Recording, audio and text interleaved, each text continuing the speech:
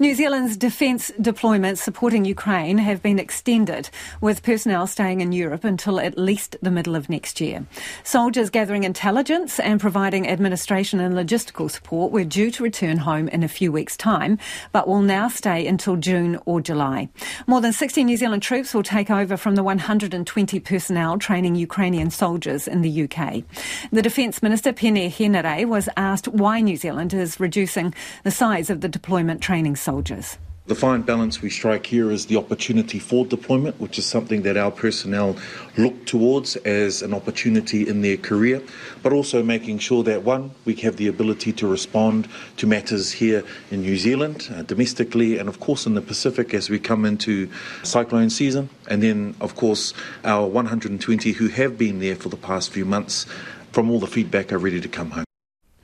The government is pumping another $1.85 million into the World Food Programme to help address global food insecurity. The same amount will also be contributed to the NATO Trust Fund for non-lethal military equipment and Ukraine's self-defence during the northern winter.